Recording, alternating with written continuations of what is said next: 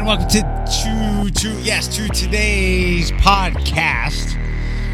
When I got into work, I've been dragging all week. I was flying high, great mood last week. My little mood journal, 7s and 8, maybe a 9 on Friday. Haven't been able to get it going this week. 5s, 4s, not mood-wise. I've just been very, not tired, but sleepy. As I mentioned, I was not going to do a podcast today. Then I get into work and I see all the stories that there are to talk about, and it really perked up my energy. I think we often don't understand what we mean or what we think when we talk about introvert, extrovert. I'll just let it alone. You can use it however you want it. I know I like my couch, but I do know that I get snapped out of these little funks like I'm in, and it wasn't a bad mood at all. I was just tired, and maybe it's the weather. I don't know. Maybe I was too high last week. Maybe I was a little hypomanic because of all the good things that were going on. I was bouncing to Perrysburg, coming in for the show, blah. I was real chatty Saturday morning packing meals. They're like, "Oh, I like this, Eric," and I crashed. I don't know. But my engine is powered by things intellectually. So I see all these things to talk about today. Couldn't wait to do the radio show. And I'm like, we got plenty to do a podcast. And as I've told you before, if there's nothing to talk about, we're not going to turn the microphone on because I don't want to waste your time. I want to give you good. I'd rather give you no content than bad content. And as I mentioned before, this is also a perk of doing a podcast. I don't have to do it every day. Because like radio shows, you have to have content every day. Like talk shows. I was telling a friend today, and I'll start with my friend Matt Killam. It is hard to sit and talk by yourself and for hours at a time. Anyway, let's talk about Matt Killam. I connected closely with Matt about 13 months or so ago. 12 months ago, almost to the day, tomorrow, his daughter suddenly died. I made it a point to put tomorrow on my calendar for some time, and I wanted to make sure I caught up with Matt. And as I expected, I appreciate his candor. He's doing as good as he can. To move on from Matt just a little bit, we were talking about, he works Glass City Metro Parks. We're talking about the skating ribbon.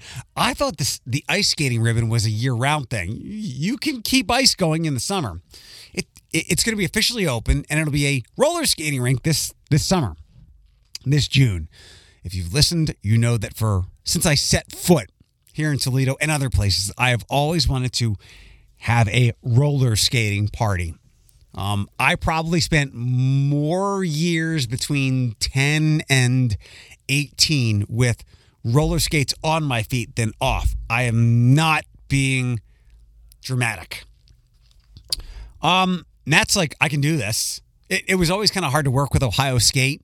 In fact, my DJ friends back in Detroit used to throw a skating party every year. They'd take the club and do it at a skating rink. And I never knew how they were able to do alcohol in there. They were. Matt told me, he's like, yeah, you can drink on the side. You can't bring the drinks on the rink, but you can drink on the side. Maybe this is the year I, at long last, get my skating rink party. In fact, I'll text after the podcast. Today is National Margarita Day. I will briefly remind you yet again that I have to be the sole person keeping Lime-A-Ritas on shelves for me and 2 other people that may buy them. I don't know what I'll do. I mean, I'll find something else, but I'll be upset if they discontinue those things. There are some National Margarita Day things happening in the area. Let me give you some of these quickly. El Vaquero is doing 10-ounce limes for 10-ounce lime margaritas for $3.99. Chili's is doing $5 margaritas, and you can keep the glass. Man, it's just $5 Italian margaritas all night. I have heard of Loma Linda's. I've never been. I did not know that they have 12 flavors of margaritas, and we all prefer the jumbo, right? I every weekend, I told you my little weekend binging thing. I get a lime-arita, and I get a strawberry arita. The mangoes are too sweet. I don't see grape and cherry anymore. I would like other flavors.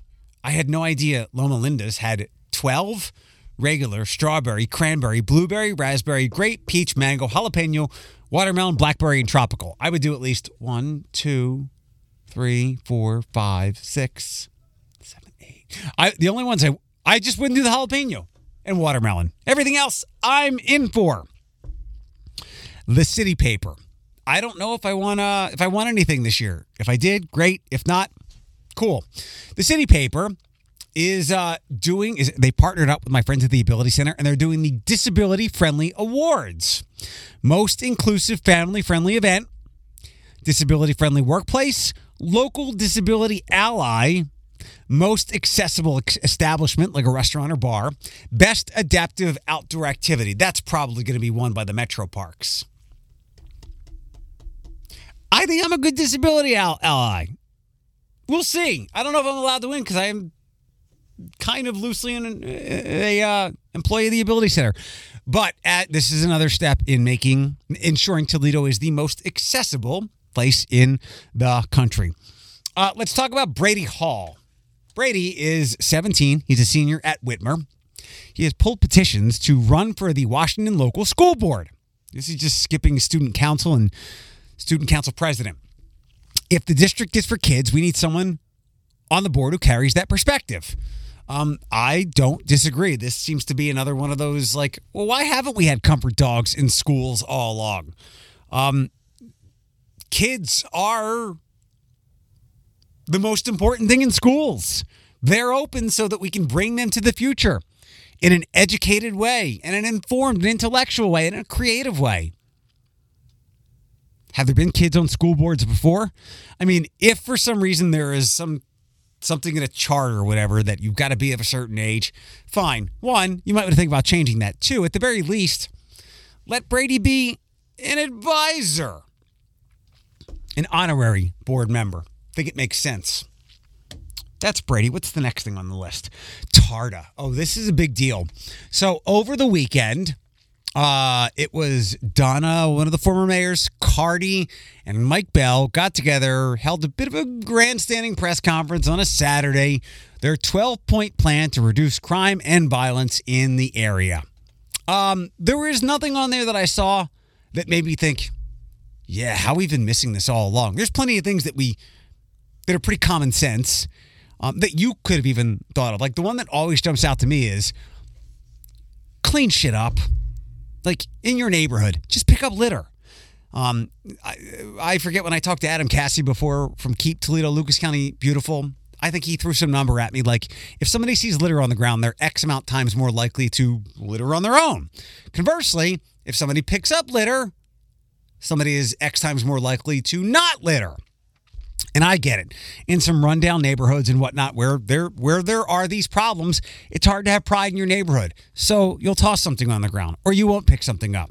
But there's probably 8 to 12 little things that many of us can chip in and do in these neighborhoods, and we will probably see some pushback against the crime and violence. Not all of it, but plenty of it. And as much as I'm not a detail-oriented person, I found myself talking a lot about microscopic details when I went to Perrysburg on Friday for their in-school teacher development day. As you know, I've got this pushback against self-care as opposed to mental health hygiene. Instead of putting all your eggs to feel better in one massage or quiet wine and pizza evening, do 6 little things each day so that you can keep your mood up. There's a Bill Belichick quote, take care of the little things and the big things take care of themselves. I think we've moved beyond like stringent gun laws, which we could never get passed, or whatever else when it comes to crime and violence. Pick up litter. Keep kids busy. and more little things like that, which I think we're on the 12-point plan. What I'm getting at was I needed to see, so they obviously want to keep kids busy, especially over the course of the summertime. And I have lauded the programs that we've had over the summertime, and maybe we haven't done a good enough job publicizing them. Or maybe one of the barriers or roadblocks was the kids couldn't get there. They didn't have a bike. They didn't know how to take TARTA. Well, there's a partnership between TARTA and the Greater Toledo Community Foundation, I don't know what that is, that will increase mobility, employment, and recreation options for Toledo area youth this summer by providing free TARTA rides. It's to fund 2,000 passes that youth ages 6 to 9 can use to ride TARTA's fixed route system for free June, July, and August. So we've developed all these programs. Now we have a way for kids to get there. If they aren't familiar or are afraid of TARTA, let's change that. Again, not gun laws, not ending poverty here, which, look, we can snap our fingers, we do, but we can get kids on buses for free. And if those 2,000 passes run out, make it infinity. No kid should be turned away from a TARTA bus all summer. Okay? End rant. What else did I write down here? So Savage Arena has become like a home away from home from Cookie Monster. I just found out they were doing this earlier this week. At home games for men and women. In the second half, if an opponent misses consecutive free throws, everybody gets a free cookie from Jersey Mike's. That's not a big deal. But I guess, look, it's a free cookie. It gives kids, the crowd, a reason to get raucous. So I get the appeal. The prize isn't really that much, but the idea is something to get obviously loud and excited about. UT's basketball team, they won last night. They beat Akron. I think they're 22-6 and like 13-2 in the MAC. They have not been in the tournament in decades. I said this last year because they were really good. Maybe this is the year. In fact, since we have a free cookie, I don't know if there's a free cookie guy, but we had free chili with Anthony Bellino at the hockey games. He used to do UTPA stuff. Let's get Anthony out of retirement and do a free cookie. Free cookie. Any thoughts to that?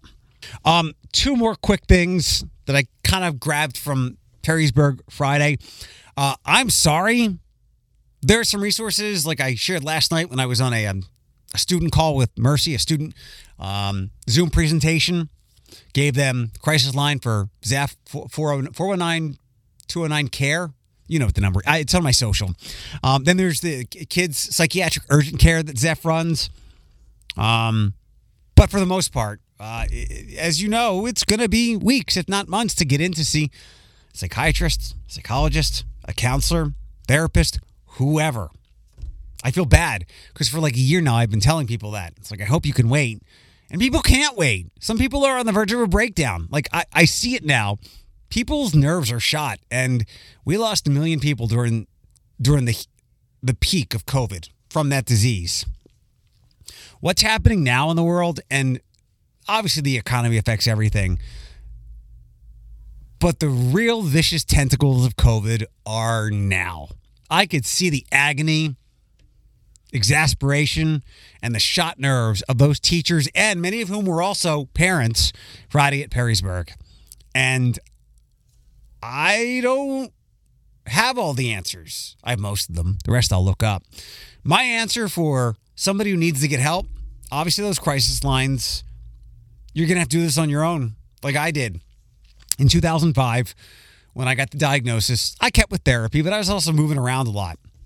I got the Feeling Good Handbook, and it helped get me over some anxiety, fears, sadness, depression, phobias. What's the best? If beating my mind, if overcoming my mind was a game to 10, like we were playing pickup basketball, if it was a game to 10, I was at 0 or 1 when I got the diagnosis. With the books that I got, the Feeling Good Handbook by Dr. David Burns, Bipolar for Dummies, and several other things that are less important, but really the Feeling Good Handbook, where I was able to teach myself cognitive behavioral therapy techniques to beat back my mind. Again, I was 0 or 1 with the diagnosis. I got myself to a 4 or 5 with these books. Now, with Cymbalta and the other medications, I got myself to a 7 or an 8, maybe a 9 in some ways, if you want to be binary. I went from 0 to 10 because I'm obviously not dead due to my mind. Over the years, Johann Hari's Lost Connections, Viktor Frankl's Man's Search for Meaning. There's some psychology stuff in there, but you can also look at it and go, he survived the worst of the Holocaust. I can get through this. That was a tough putt for me. There's some wonderful books out there. Mark Manson's The Subtle Art of Not Giving a Fuck, which in that book he wrote, if self-help books really worked, they'd stop writing them. True and not true. It's true. Some are garbage, but everybody's demons are a little different. And maybe one book speaks a language that you can grasp better. But I am telling you at this point, there's NAMI, there's Suicide Prevention Coalition, resources. There's probably websites on the internet. Get these damn books. You can teach yourself the things that I taught myself. And I got myself away from the throes of death. Seriously, you know that. And I did this little exercise as an example of what I learned, what I taught myself Friday. I don't think I've ever done this. And I tried to write it out, but it was so wordy, and this is so stream of consciousness, it wasn't going to translate well. Let me give you an example of what I learned with that book. What's the worst that could happen? Fortune telling, immersion, and some of the other techniques. So Diddy, I felt this mark on Diddy. Wasn't worried. I'm like, he's getting older. Then a couple weeks later, I felt it get bigger. Okay, I'm worried, but I'm on it. I'm telling myself before medication and whatnot, I would just assume it was cancer and he was going to die literally within minutes. But I was able to keep my reasoned mind. The medication helps with that, and I can enact thoughts that are like, okay, you've caught this probably pretty early. The vet gets you in pretty darn quick, so you're not going to have to wait weeks with anxiety to find out what it is. Well, it could be really expensive. Sure, it's been expensive before, but I can manage it. And even if not, my dad will help me out, especially with a dog thing. What else? What happens if he has to have surgery? What happens if they have to take his leg off? That's really drastic. And I didn't think that, but I easily could jump to that conclusion. One of the things I reminded myself of was I hate change as much as anybody. But as much as we all hate change, I adapt to a situation that quickly. Yeah, there's a lot of fucking whining about it, but I think I adapt because of maybe these techniques I taught myself faster than most people. If you are in anguish and you are exasperated and your nerves are shot, get some of these goddamn books. You will help yourself. I promise you that.